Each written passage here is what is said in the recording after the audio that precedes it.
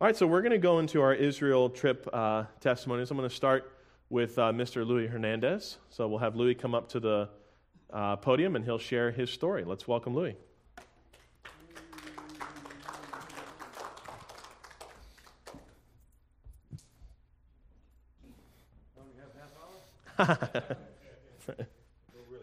Seven, 10. 7 minutes, yeah. Not 10 minutes after 7. I had an awesome trip to Israel. It was wonderful. Sharing the gospel on the way there to a Jewish girl, a student in Tel Aviv, and we had Blake and I had a long conversation with her. So that was neat, sharing the gospel and starting off with a lot of learning about what our trip was going to be about. And then also, when we got to Israel, we saw many of the proofs, because I like apologetics, science in the Bible, and things like that, and 2 of the classes I've taught. And you just see so many places the Bible talks about that are real. They're not fake. They're not just made-up words. There's actual places that we actually saw, and that's, I think, wonderful, like Galilee, and then learning more about why it's called the sea as opposed to a lake. Because of the Hebrew word, it has to do with like bowl and stuff like that. And then we went on a boat ride there. We just so many places and proof that people actually existed. The people the Bible talks about. It found inscriptions, many different ones. There's literally dozens and dozens of archaeological proofs that we saw proofs of, and we can believe the Bible is true because it's accurate. It's historically accurate. And there's so many of them. It's like, well, how in the world is that accidental if it was just done by man? Because most people, if they just write down their geographical trip, they get things wrong. They say, oh, it went south and they went north or something. They mix up stuff. Because I know some people are not really good with maps. But the Bible is accurate. And that's why that's one of the reasons I thought it was a blessing to be able to go again and see more places and get things more visually in my head, and also see what the places where Jesus was, like when he was on the Garden of Gethsemane, on the Mount of Olives. We were there praying, and just that, all those places bring tears to your eyes when you realize that this is where Jesus died on the cross to be the sacrifice for my sin. It's like, would I knowingly stand on this mountainside, knowing to go on the other side to die for somebody else? I don't think so. And that's what Jesus did for me. That was just astounding to realize that. And then going over to where he was put in jail, and there was a hole in the ground, and you could see that pit. Then where he was crucified on Golgotha. You can see that place, and it's disrespected right now. It's got a bunch of buses in front of it, and they don't keep it up at all. It's because they don't care about Jesus, even though they say they do, but they don't. The people over in that religion, and then we saw where he was buried, and the tomb. Went in there, and then we had communion. So that was a blessing. And closer to Galilee, we had baptism, and that was just through the land of the Bible, seeing dozens of places, dozens of people, where they were, helps motivate me. That's why I'm in Jerusalem. I need to go share the gospel. So John and I and a couple other, Blake went, and 2 other people came with us at different times to share the gospel around Jerusalem. And we had one 17-year-old trust Christ. I took a little, and he came and did a little video. Maybe I'll put it up on YouTube. And then I think John got 2 Jewish people trust Christ when they were drinking coffee on the street. I talked to a girl at the U.S. Embassy.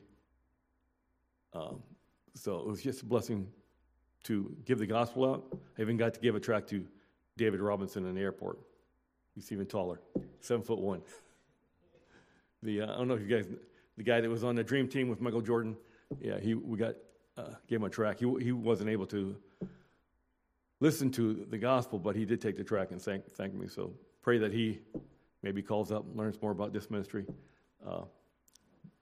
But I felt like if it's good enough for Paul and Peter to give the gospel in Jerusalem, maybe I should do it. So, plus all the things that we saw, it just helps motivate me to do more than I have been doing, because those guys were going through a lot more persecution than we go through. We just got somebody that might disagree. We don't get beaten and put in jail. So even now in Jerusalem, you don't get beaten and put in jail, even if you're breaking the rules. So pray for the peace of Jerusalem. Pray for people to reach people there, because it's sad that they're in the place where the Bible proofs are everywhere, but they can't see the truth. So pray for missionaries that go over there. Pray for the mission groups, or even the tourists to go over there, that the ones that know the gospel, help them to share the gospel. Get motivated to do it, not be fearful, because that's where Jesus died. So it should be a motivation for us. Thank you.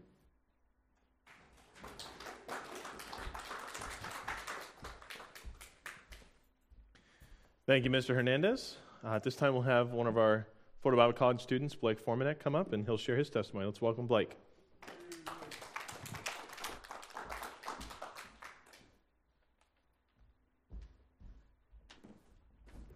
All right, good evening.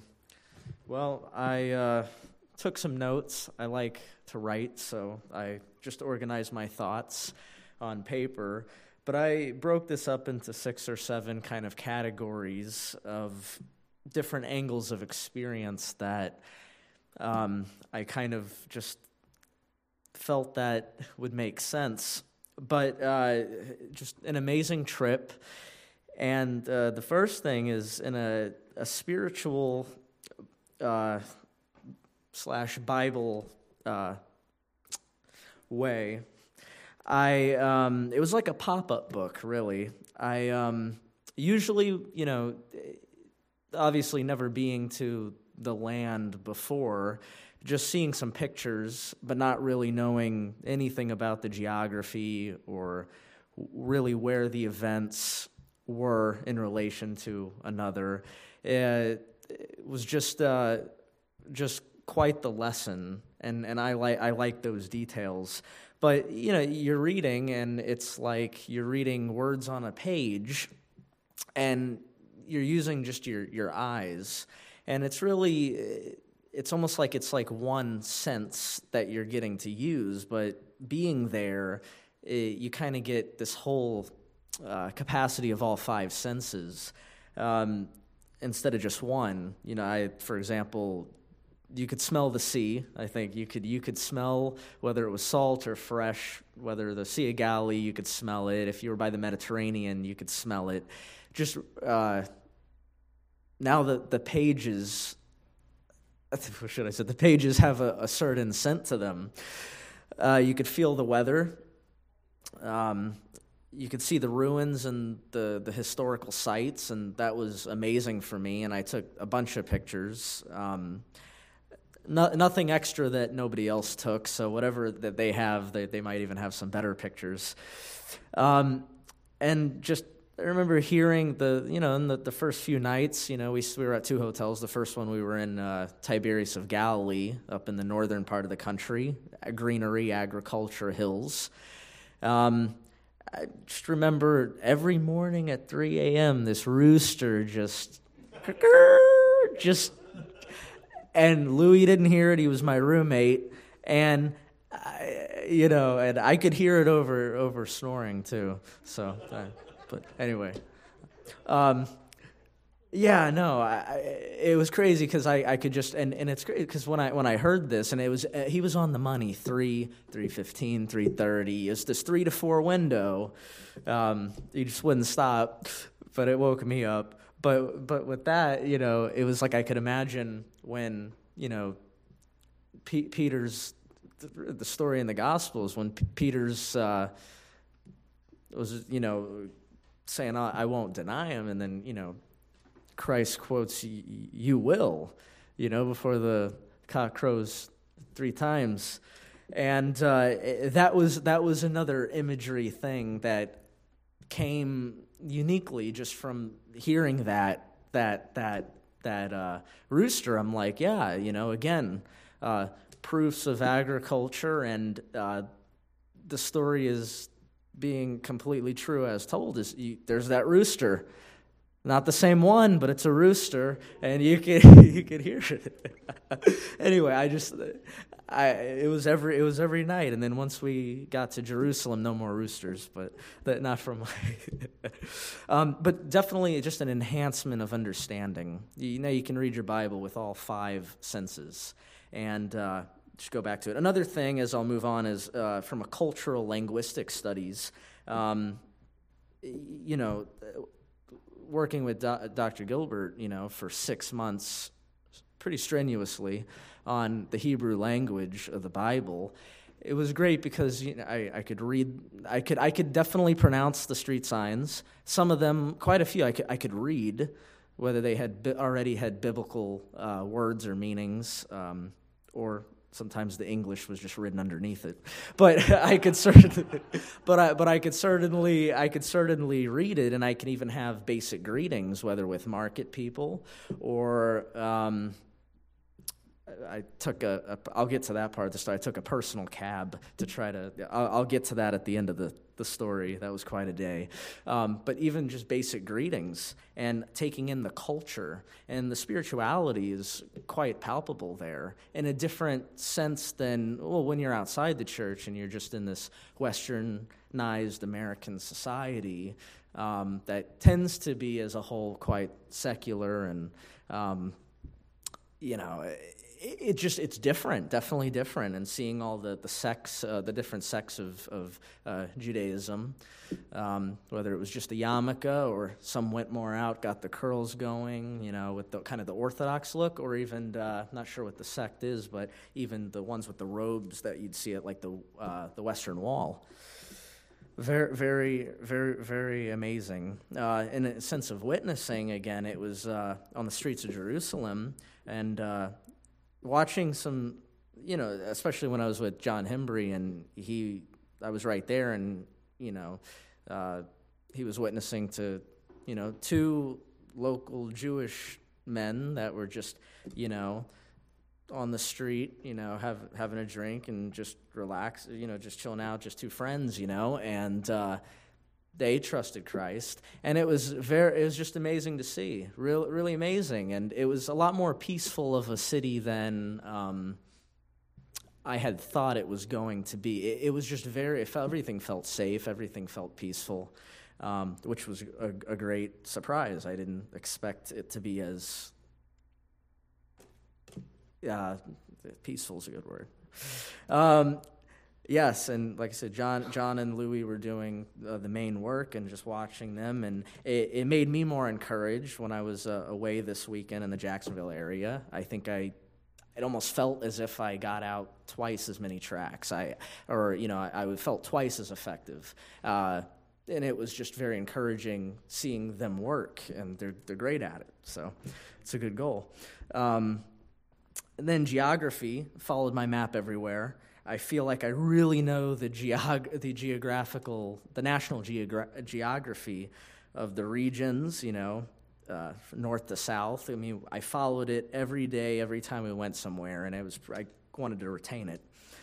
New music, there was this song called Zion that I just had not recalled hearing before, that was just amazing, just right out of the words of Scripture, from the Word of God. His promises to his people, and just being there and seeing that promise carried out with just localized Jewish people in the land that was promised to them. And it's really, really amazing.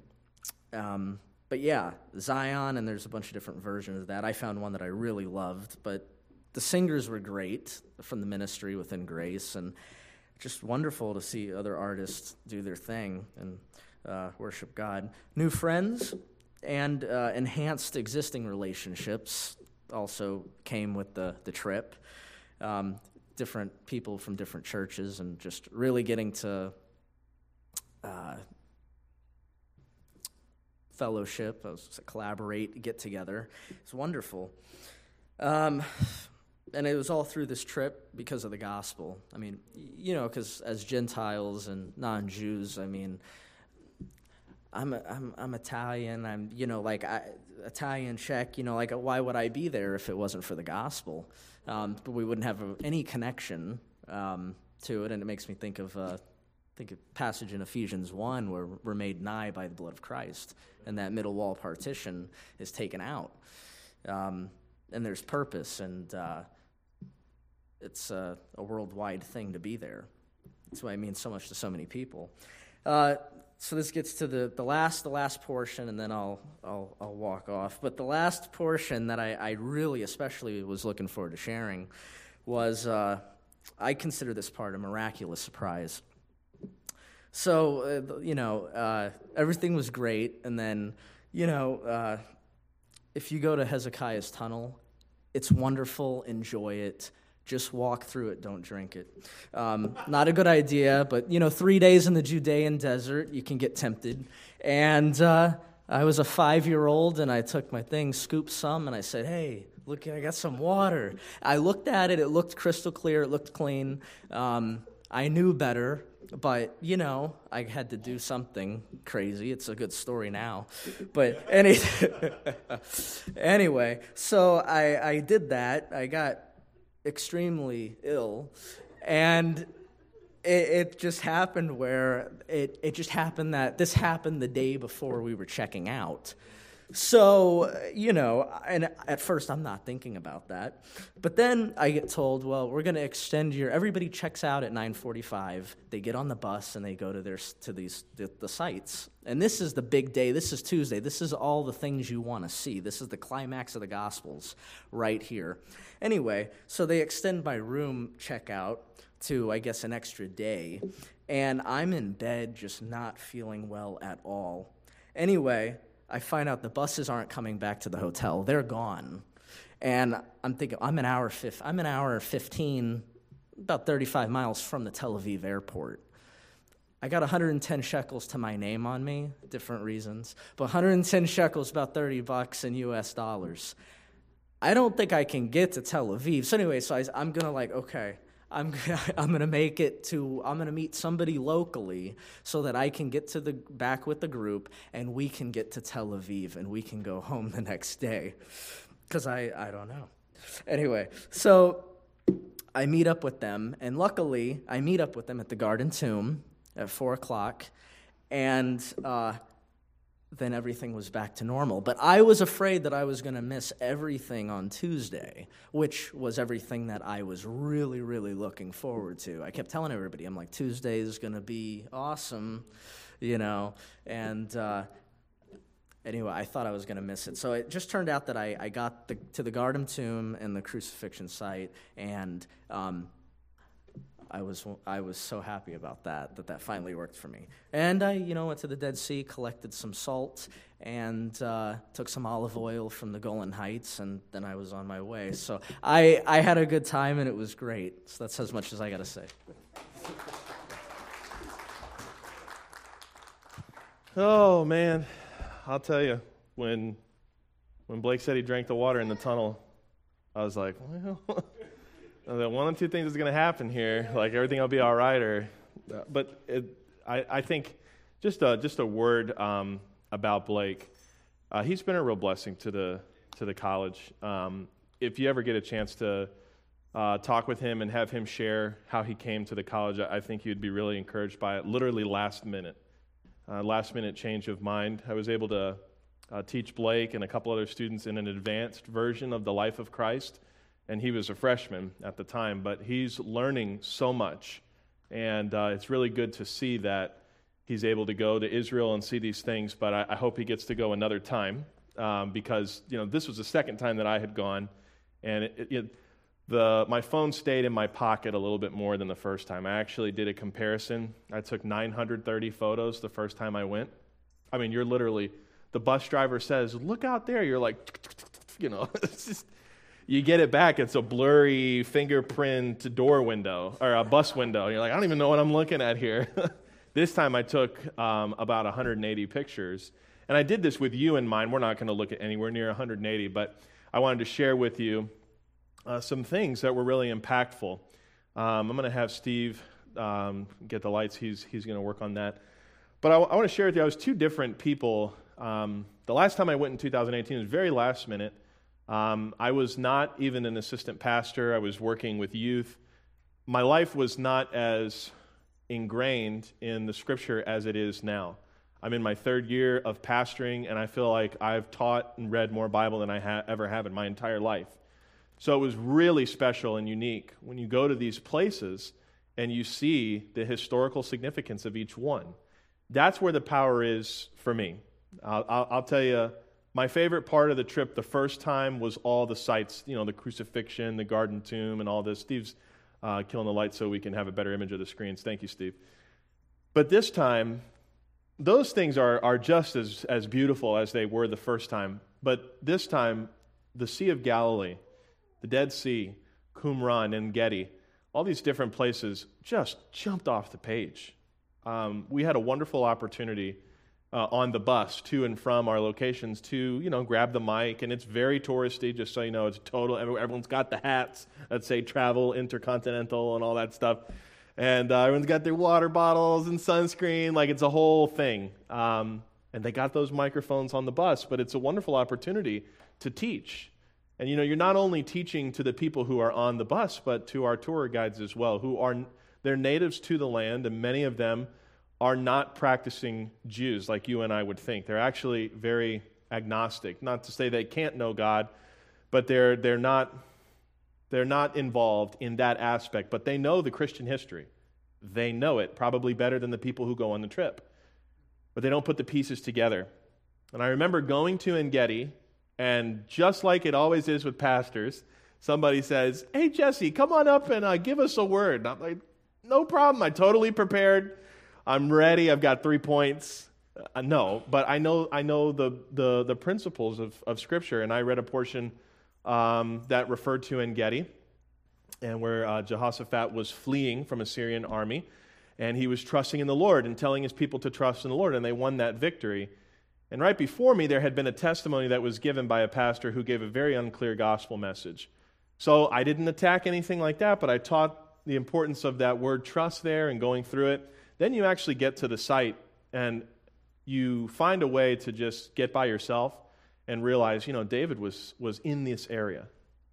This is not something that we think, we're not sure. I mean, I can't go to the exact spot that he grabbed Saul's garment secretly, but I can tell you it was in that area.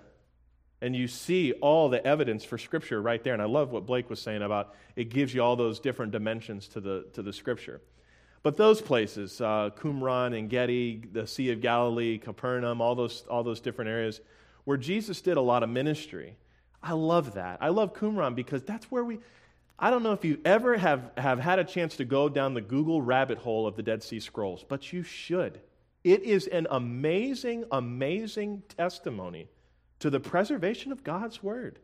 Because we're talking about thousands of years, that they are able to show it's preserved. In the Dead Sea Scrolls that they found, which were pretty preserved, there were only about, I think it's less than 10 errors. And none of those errors informed any kind of interpretation. It's just like kind of grammatical, so to speak. They had a facsimile, which is a copy of the Dead Sea Scrolls in the Israeli Museum, which if you go, and I'm hoping to take a group the next time that Pastor Scudder goes. We have to meet a certain amount to go, but just pray about that. If you haven't gone, I would definitely go with In Grace and with Jim Scudder. But when you go to the Israeli Museum, that's one of the highlights. You can see all the different things that the people in Qumran did to preserve God's Word. And you get to see that facsimile, and you look at it and you go, that is word for word what I have in my King James Bible. There's nothing like that. There's nothing like that. So to be in those places where some local kid just threw a stone into a cave and heard a clash of pottery and found another testimony of what God said he would do about his Word, you're sitting there, and like Blake was saying, you can smell it, you're caught up in the weather, you're caught up in the environment, but most of all, you know that the Bible that you read is true. It's more than just, this is what I've chosen to believe, this is the religion that I was raised in. It's proven out. So I want to show you some pictures all about that, but the first one that you see here, if it goes, this is the Sea of Galilee. You can actually tell it's very, very small for you, but right here there's a really, really cool diagram of the Sea of Galilee. The Jordan River flows through here, and I'm a big sunrise guy now that I have a daughter, so everything, I'm kind of up before the sun now. I've always wanted to get back to being a morning person, and God has made that possible through my daughter. But look how massive that is. And you're not even seeing, there's a little more over here. It actually kind of tapers out in this direction, but further back this way, tons of water. And Louis was talking about the word sea, S-E-A, and the importance of why it's not called a lake. In the Hebrew culture, the word sea, this is crazy. The word sea means a basin. Okay, so imagine you have like a bowl. Okay, so in some descriptions of some equipment in the temple, they would call these bowls brazen seas, S-E-A-S, and you would think, what's the point of that? Because it's not really the body of water that makes it a sea. It's what it's contained in. So just imagine, if you will, for a moment, imagining the Sea of Galilee as a giant bowl in the middle of the desert, and it's good water. They use this. So this is all good stuff here. There's a man-made jetty right here, and there's a fishing pier. But you get out there, these are buoys. I thought at first they were like, oh, they're just out there fishing, man. Those are buoys. But they do have fishing trips out there, and they net fish, and they eat off of what comes out of the Sea of Galilee. But I just thought that was beautiful right there on 6:30 in the morning to see that coming over. This was the day before, and this was in Joppa. And if you're familiar with Joppa, Old Testament significance there, our good friend Jonah and his responsibility to ministry, never wavering, never ever saying no. No, but he got in a boat over here and headed to Nineveh and got swallowed by a really, really big sea animal. And he was spit out, and he went out to go do exactly what he was supposed to do in Nineveh. He wasn't sailing there the first time. He was trying to sail away from it. But it's amazing to see that area. This is all defaced, all through on this direction. It's got a lot of stuff. That's really all the picture I could use. There was some inappropriate things on there. But this was right off of the airplane. I'm going to be honest with you. I had to go back and enjoy this because the first time I was doing it, I was like exhausted. That jet lag hit in a whole different way. On the way there, it took about 3 hours. Yeah, you were just on a plane for 10 hours, and everybody tells you, you're going to sleep. Yeah, for about 3% of the trip in the airplane, you'll sleep. The rest, you're wide awake. This is a boat that they had found, preserved in the Sea of Galilee, that was contemporary to Christ's time. Very interesting. You may think, how did they get this out of the water? Well, if it's in the water for all those, all that time, it's brittle. So as they were starting to try and pull it out, they couldn't really get it out without literally touching the wood, and it would disintegrate. The ingenuity of man, they covered this entire thing in foam. And it was like a sealer, and it got everything sealed, and they lifted it up with a big crane, and they put it in a museum there. I think the museum is actually called the Museum of the Boat. You can't see it very well, but right here is a picture of what it may have looked like fully completed.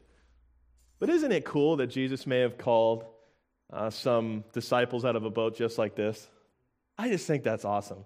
You look at that and go, I was talking to my friend Paul, and we were chatting about what it would have been like to live in this time. And a part of me thinks it would have been really easy to have a singleness of mind. There's not a lot of distractions. Peter wasn't like, hang on, Jesus, I got to set my email to out of office while I'm traveling with you. I got to change my voicemail. Sorry, working with the Messiah right now. I'll call you back later. They didn't have to worry about that kind of stuff. Of course, they had different worries, but just to see something like this, a historical artifact, amazing. I also think it's funny, too, because if I was, 12 or 13 years old and I saw this would be so boring. This would be so boring. But now I'm that guy who's taking a picture. My uncle taught me this because when I was 12 and 13 years old, we went to places like this, local museums and stuff. But I read every plaque now. I go and I read a plaque, and I'm just like, oh, that's super cool. But not when I was a teenager. Not at all. I had the, when are we going to do something fun? But this is fun. This is cool stuff. This is Mount Hermon right here, and this is off the window of the bus. But, it's snow up there, and it comes down into these little tributaries and flows through into the Jordan River to feed the Sea of Galilee, flows out to the Dead Sea, where and the reason why the Dead Sea is called the Dead Sea is because there's no life in it. I'll tell you a funny story about the Dead Sea. I don't have any pictures of it because you don't want to take any electronic equipment out there, no matter what the IP water rating is for it. You drop it in the Dead Sea, it's over. But I'm a big guy, and I've been in the Sea of Galilee before, and the Dead Sea before, and you literally just lean back. You don't want to plop back because whatever comes up is going to get in your eyes. You don't want to do that. Lean back, and I'm totally out of the water. I'm just like floating like this, like effortlessly. You know what's in there? There's another guy, Tom Murray, who, I don't know if you remember Tom. He came last year for an In Grace event, but he started to like lean back, and he was like, oh, I'm not sure. And I was like, Tom, look, 300 plus, man. Oof, just put it right down. And I was just comically floating around the Dead Sea. But flowing into the Sea of Galilee, there's life there, and it's so interesting. The late James Scudder, his son-in-law gave a quote while we were there. He was saying the Dead Sea, it takes and takes and takes and takes, but it's dead. There's no life in it. The Sea of Galilee, it gives and it gives and it gives, and it's full of life. Just a wonderful example of how we should be as believers. We should be giving of our time, giving of our talents, giving opportunities for people to trust in Christ, and the Lord will bless you as a result of it. That's not just a financial statement. I believe if we can be people that give, it'd be a wonderful blessing to others and to the Lord. So that's Mount Hermon there. Pretty interesting. This is actually a place in Tel Dan. And whenever you see in Israel Tel, T-E-L, it's a man-made mountain, so to speak. But whenever a civilization would come in and conquer, they would level the one before and build on top of it. And then that one would be conquered, leveled, and then built on top of it. And then this is how you get these tells, T-E-L. Tel Megiddo, which I don't have pictures of here, but that's a pretty famous one where they have Solomon's stables. And there's a cistern that you can go down into to see how they got water into the city. But this is at Tel Dan, and this is at a camp where Jeroboam erected a very, very pagan altar to replace proper worship for the people. You're going to see where that is, and I'm going to do a message one of these weeks on it because it's just a really, really important lesson to be learned from that. But this is actually when you say they sit in the gate. They sat in the gate. They sat in the entryway. This is what that would look like. There were some pots down here and things where people could provide a little bit of a offering, some coinage, whatever it might be. But oftentimes the people that sat right here, maybe even the king and the queen, would sit here as people would come in and welcome them into this area. When I read they sat in the gate, I'm thinking of a different gate. Like not something that looks like this. A lot of the things that happen in the Bible, they're on a smaller scale than we kind of tend to think. But it's amazing to see now when you read, you can be like, that's probably what that looked like. Here's I'm going to walk over here on this side here, but this is where that false altar used to stand. They've put a structure there to kind of symbolize what it may have looked like. Got another picture of it here. So you can see, they believe those are contemporary stones to Jeroboam's time. And I'm just looking at that. It is quite amazing. This gate here was contemporary, they think, to Abraham. And this was a gate that was built by the Canaanites. And, I mean, we're talking about thousands of years ago here with this kind of structure. You could not walk up here because, of course, they're trying to preserve it. But you can kind of see some of the ruins here. You're going to find this out, too, if you go to Israel. A lot of what you're looking at is half. Okay, and you can see it. It's a good example here in this picture. Everything below this line right here is most likely authentic. Everything up here, like on this side, the smoother side, they try to reconstruct so you get a better idea of what you're looking at. But if we were to look at the original stuff, it's kind of down here. Look at the beautiful gate here. Quite interesting. This is a beautiful spot. This is where Peter was asked, where the disciples were asked by Christ, "Who do men say that I am?" And Peter very famously confessed that he is the Christ. And very, very sacred Catholic site, obviously, because they believed that Peter was the first pope. We would probably disagree with that. But these waters that come right off of here, flowing from Mount Hermon into these areas, this spot right here, I think I have a more in-depth picture for you. No, I don't. But right back here, this is where the comparison of the gates of hell was made by Christ. And right here, there is a little temple to the god of the shepherd god, the false shepherd god, named Pan. And he was half goat, half man. And they would offer goats right in here. And if you, I wish I had the picture up there, but I didn't include it. You'd have to go down. It gets kind of secluded, but it's a big open cave, and they would slaughter goats there, and it would be a very bloody thing, and then they would pull that stuff out and do whatever they would do with it. But interesting to see this spot right here. This I thought was so interesting. You want to talk about modern marvels. This is at Caesarea by the sea, where we believe that Peter went and reached Cornelius in Acts chapter 10 in this area, and those Gentiles got saved, and then the explosion to the Gentile world started right here. It's also believed that Paul was in prison here when he was in prison waiting to go to Rome. King Herod, really, let's remove the wickedness of the man, extremely, extremely smart, a genius. Some of the technology that we understand today about water and water working and all the aqueducts and stuff was created by King Herod.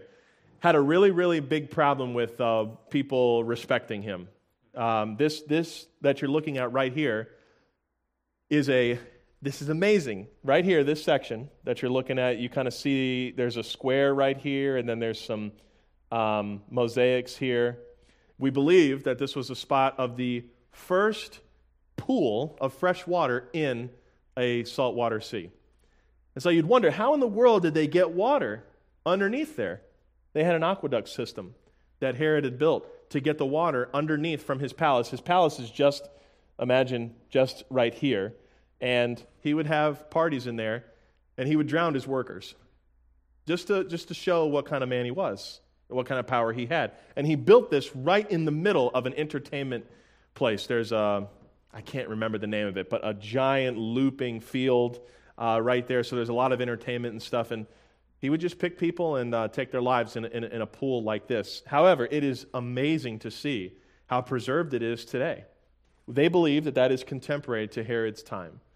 And Herod also built the 2B temple, the one that is modeled in the Israeli museum. It was beautiful. I mean, he really made sure that he did it correctly. He was trying to appease to the Jewish people because he was sorry for the crimes that he had done, but nonetheless, he needed to put his faith in Christ.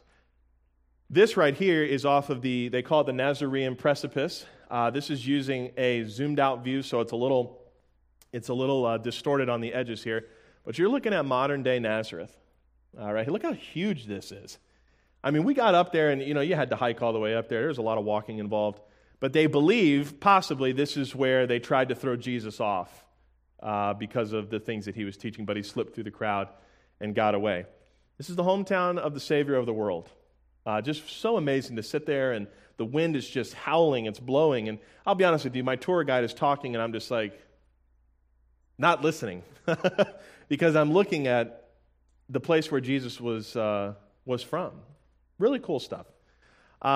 This right here, I wish we had a chance to go up there. This is Mount Tabor. Anyone know what the significance of Mount Tabor is? This is where we believe from Scripture the transfiguration happened. You cannot see it, but I'm going to put a little red dot here. Bink, right there is one of the largest Catholic churches in the region.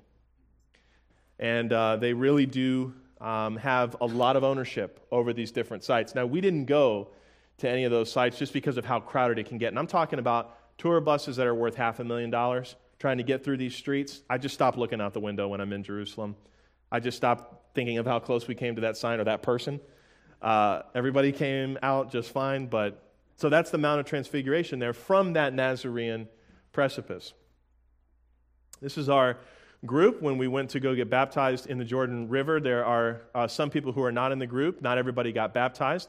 You see Blake right back there. You got Celia, Lonnie and Maya, yours truly. This is a guy, his name is Les Witter. Was really good to meet Les. He's adopted 3 children. So we right away had some things in common. This is Pastor Neil right back here.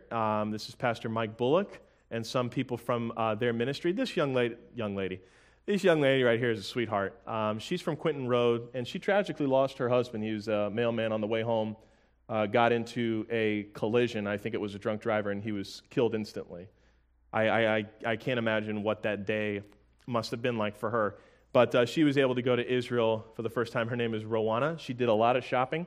She did so much shopping that one of the places that she did the most shopping, they gave her a free suitcase so that she could check it on the way back to the States. So I just thought that was so funny. But really, really sweet lady. And then some other people from Ohio there in the mix. But I really like this spot here because you get to teach the gospel when you're baptizing people. There is no significance as to where you get baptized, but it is very, very special to be in the same river where Christ was baptized. He's not baptized in this area because this area is very clean. The water is moving quite nicely.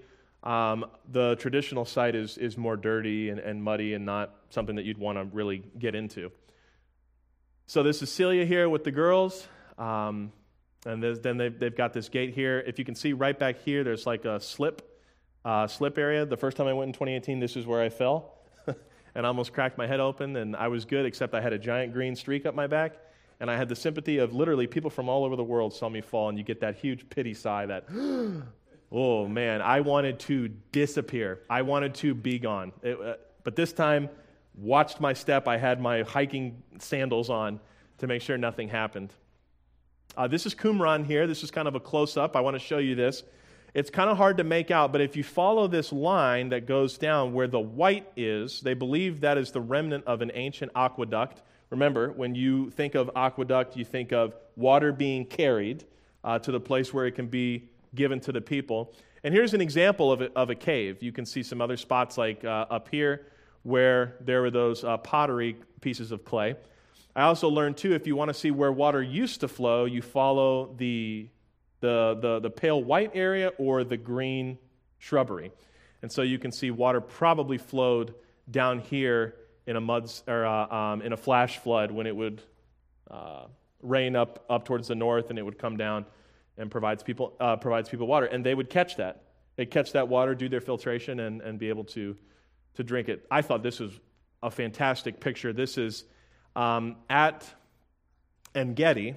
So the Dead Sea is over here to the left of the shot, and this is a beautiful mountain range here in Israel. Masada is just further down here. This is yours truly at the Mount of Olives. You can see the Dome of the Rock is right there. So I'm going to move to the next picture because I believe it's the Dome of the Rock right here. What is the significance of this? The first time I went, either I wasn't paying attention, which was very likely, or it wasn't said, but this is Mount Moriah. This is where inside Abraham offered Isaac, and then there was a ram that was provided. I wish you could have gone in there up until the year 2000 when things started to get really hot and heated between the people in Israel. But there's a lot of significance here in the Muslim faith. And I know when I first started looking at pictures of Jerusalem, I thought this was like a Christian Jewish site. It's not. We had to be scanned, and I mean we had to be scanned and searched in order to get onto the Temple Mount. The Hasidic Jews that Blake was talking about with the curls and all that, they had to be escorted by a police force because they have a reputation for starting to break out into Jewish song to agitate the Muslims. I mean, and they would have been beaten. We would have seen that if that happened. It didn't. But the Temple Mount is a very, very contested place. I do believe the third temple will go there. I don't know how all that is going to work out, but I believe that's where it's going to be. I did not take a picture of this, but right over on this side is the Al-Aqsa Mosque. And it's a mosque. It's in operation. You can't see inside of it. If you walk up to it to start taking a video, you're going to get in trouble with the people that were, that are running it here. You can see a gentleman dressed right here in classic Hasidic Jew attire. They have the black top hat, the black coat with the white shirt. There's some things that are hanging off of his side, of the backside of his shirt. They still use the phylactery, which is the leather that's tied around the hand, and there's a little box that has different parts of the Torah, the first 5 books of the Bible. They have that also that it puts on top of their head. Based on the sect, and that's what Blake was saying, and what that is what your rabbi teaches. What your rabbi teaches is what kind of robe you'll have. And sometimes you'll see them do this very ritualistically, and I always thought that was a part of what they saw in the Talmud. The Talmud, by the way, it's the oral side. Think of it as a very, very reverenced commentary. There's not a lot of truth that can come out of that, but that's how they get this practice. But the rocking back and forth is not required. It is just they're encouraged to show their emotion. And on the plane to Tel Aviv, they were in the aisles. I mean, people could not get proper service to and from because they were in the aisles and they were not moving and they were not really speaking a lot, but they were, doing their thing. So it's amazing to see these steps here, and that Temple Mount is contemporary to Jesus' time. This is amazing. This is the Pool of Siloam, but the Jew would call it Shiolach. Okay, and every time they said that, I thought, Shiloh? Is that Shiloh? But that's how they say Siloam. And it's so funny how our tour guide said it. He would say, or as the Americans say, Siloam. And I'm like, oh, that's what he means. This is recent. This is very, very recent.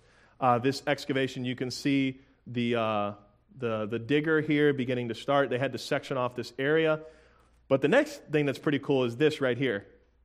These are original steps into the pool. So it's very likely that Christ would have been here. And we're just sitting there listening to the tour guide, and I'm realizing, like, whoa, this is pretty significant.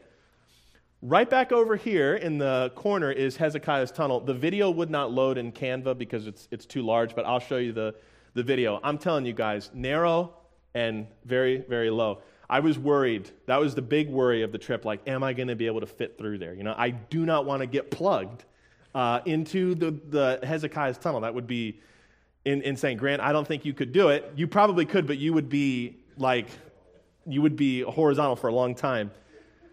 But it was a great experience. It was really good, and it was a long trek. It was long, and there were some times where I did the little bowling ball thing, and I was like, that ain't going to work, so I got to get sideways, and I'm sidestepping it. But Hezekiah's tunnel was right through there, how they got water into the city. But this is going to be something you want to keep your eye on as they get that fully excavated. Very, very cool, the Pool of Siloam there, and the miracle that was done by Christ. This is a beautiful picture of the eastern gate. This is where we believe Christ will come back. This gate is sealed up. These are Muslim and Palestinian tombs here. I believe that was done for a reason, so that they would think Christ wouldn't come back.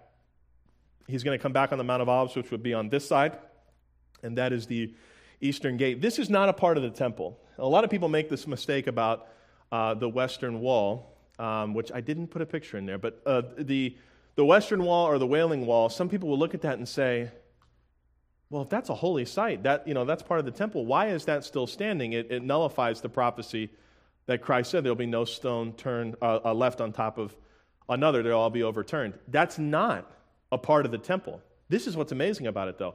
The Holy of Holies, which would have been just on the other side of that western wall, that wall is the closest to that area where on Yom Kippur, the Day of Atonement, the high priest would go in and offer the 3 sacrifices for the people, for himself, and for the temple. But that is why they worship that wall, because it's the closest. That's why they put their prayers in there, because the function of the high priest would be go in there and intercede on their behalf. Just like when you and I pray, dear Lord, heal X, Y, and Z from this illness, intercessory prayer, the Jew still looks at that wall as the closest thing to what intercessory prayer was for them back in that time. This is the eastern gate, so the western wall would have been on the other side, and the Temple Mount is just over on this side. A lot of prophecy is going to happen here. Christ is going to walk back through there. Can't wait until that happens. And at that time, we'll be coming back totally fit, totally ready to do some work. We'll have new bodies, the Scripture says, at that time. And then this is the last part here. You don't see it, but there's a bus down here, and I'm telling you, it's extremely chaotic. I mean, there's people yelling and screaming, and there's, bus air brakes are going off and all sorts of stuff. And it's right over here that bus station is, and this is Golgotha. It's what they commonly believe to be the place where Christ was crucified. Very interesting. I told you this morning, and I've said a couple of times, I know we're a little over time, but we're wrapping up here. Some people would have thought he was crucified up here, because there's the hymn that says, on a hill far away. Popular study of the Roman method of crucifixion was he would have been crucified down here, street level. So it's pretty interesting to see what's there right now, just a bus stop and stuff. The second time that I went, I'll be honest with you, this was not as important as the fact that he went and did it. That's what was very prevalent to me on this trip. It was very chaotic. We got caught in a traffic jam, so we were kind of rushing and stuff. But one thing I did appreciate is while I'm looking at Golgotha and I'm realizing the price that was paid for my soul right there. I mean, it's very overwhelming when you just shut off the things in your brain and you realize what was done here. I mean, this was the greatest transaction the world has ever seen. This is why you are who you are today. And it's, it just looks like a formation of rock, and it is. The significance is not necessarily in the place, but in what happened there. That's the significance. And as I was looking at that and thanking God for what he had done through his son Jesus and how thankful I am that I can have a relationship with Christ and serve him and have fellowship, I was listening to the tour guide, and she gave, and this is the tour guide at the Garden Tomb, she gave the clearest gospel presentation I heard all weekend. I mean, I did not hear one use of the word repent out of context. I did not hear anything about giving your life to Christ. She said it's by faith alone in Christ alone that we are saved. And this is the place where that happened. And that was more than enough to impact me. So I hope that it's been a blessing to you to see some of these pictures. I've got, probably 150 more that I could show you, and no doubt Blake and Celia and the Rivera family and Louie, they could show you a lot of pictures too, but I just want to encourage you. We can go ahead and turn the lights back on. I just want to encourage you to think about going, okay? I think that Pastor Scudder wants to go once a year or once every 2 years. Pray about it. This is not it's not a tourist thing. You can make it that if you want. You can spend all your time in the gift shops and doing all that kind of stuff, or you can just go and soak it in. And I would encourage you to do that because it does bring another dimension to reading your Bible. You can understand now how important the Sea of Galilee was, why the disciples were fishermen. It's probably the only thing they could do that was of any value. What a boat looked like that they may have been called out of to go and serve the Messiah. And of course, outside of that, you have all the opportunities too. I witnessed to two gentlemen on the way back, the flight back. One of them was in an air train in Newark, New Jersey, and I talked with him, and the guy lives 15 minutes away from the church. He was just on his way to Tampa too. And we talked for a while, and I believe he understood the gospel. And then I talked with a gentleman for probably about 30 minutes while I was getting breakfast a couple hours later, getting ready to leave from Newark to Tampa. And we talked for a while. His dad has diabetes. He's been taking care of his father. He lives in New Jersey now, but he's trying to move back down to Tampa. But, the first thing he told me is, where are you going to, when I asked him where is he going to go when he dies, does he have assurance? He's like, well, I've been a Catholic all my life. And I just listened to him, just listened to his story, and he has a lot of problems with the Catholic Church. He feels like it's very hollow. So I had an opportunity to give him the truth. And I don't think he trusted Christ. He said he's going to think about it. But he may be watching, so I think that would be an encouragement if he was. But I want to thank you guys for being here for this trip recap. I'm so glad that you prayed and we got back safely. It's too bad that I got sick afterwards. I mean, I was feeling so good Thursday. I was ready to just get it going, and then early Friday morning, I had a fever, and I was like, whoa, this is not usual. I had texted Dr. Gilbert and had to cancel my class.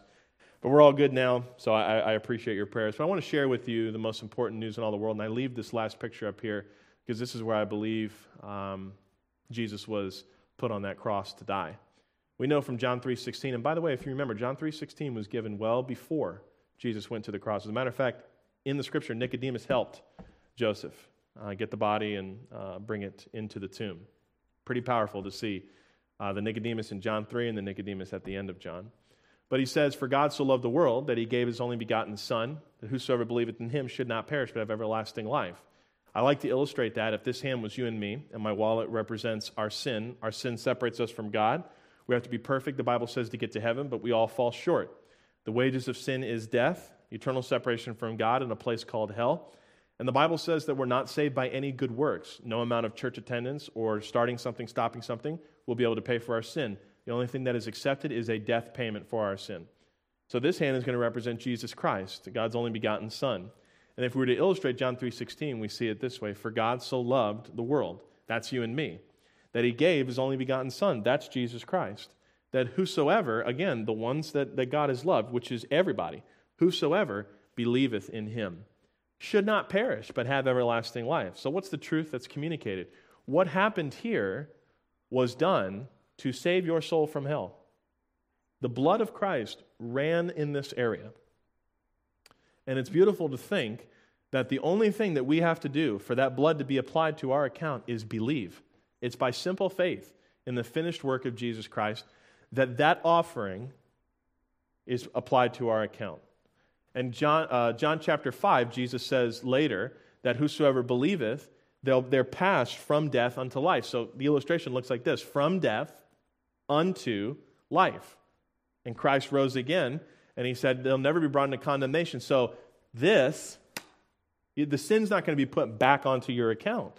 It's all been paid for. Like Bruce was saying this morning, having the driver's license represent him, and he placed it inside the Bible. We are given the righteousness of God's Son the moment that we believe. When God looks at Bruce, when he looks at me, when he looks at you who have put their faith in Christ, he doesn't see the sin that so easily beset us. He sees the blood applied from the cross at Calvary from Jesus Christ. That's what makes that picture significant. And yeah, it's pretty par for the course that there's a bus stop right there. One of these days, Christ is going to come back, there'll be a new heaven and a new earth. And I'm pretty sure there won't be any bus stops at that point. But hopefully you've put your faith in Christ. I pray that you have. Now is a good time to do that. Let's go to the Lord in prayer, shall we? Heads are bowed and eyes are closed. Nobody's looking around. If you're here today and you've yet to put your faith in Christ, maybe you've been trusting a system of works, or maybe that you prayed a certain prayer but didn't know what you were saying at that time. Maybe that's what you're looking at to save you. I want to encourage you to do as the Bible says, which is to believe on the Lord Jesus Christ, and thou shalt be saved. You can do that right where you're sitting. There's nothing special or magical about a prayer, but you can talk to the Lord and tell him that you believe what Jesus Christ did on the cross and his resurrection was for you. The moment that you do that, the Bible says that you are saved. You'll never be brought into condemnation again. If there's somebody here tonight where that made sense and you'd like to put your faith in Christ, would you just raise your hand and let me know? And I will pray for you. Raising your hand doesn't save you. It just lets me know that you've put your faith in Christ. As we remain heads bowed and eyes closed, I just want you to talk to the Lord and thank him. Thank him so much that we have a written testimony that has been preserved. Thank him for his patience toward us, for his love that is new every morning. And make a decision to love other people by sharing the gospel with them, sharing kind words with them. Father, thank you for bringing us back safely from our trip to Israel. I pray now, Lord, that those who went would be impacted to better service, and that we'd be able to encourage all of those around us. Thank you for those that are here tonight and are part of our family. There'll be a day where we get to be with one another forever without any sin to inhibit any kind of walk. Bring us back here safely for our classes. Actually, it's spring break, so give the students the rest that they need. And bring us back here safely on Wednesday night for our prayer meeting. In Jesus' name we pray these things.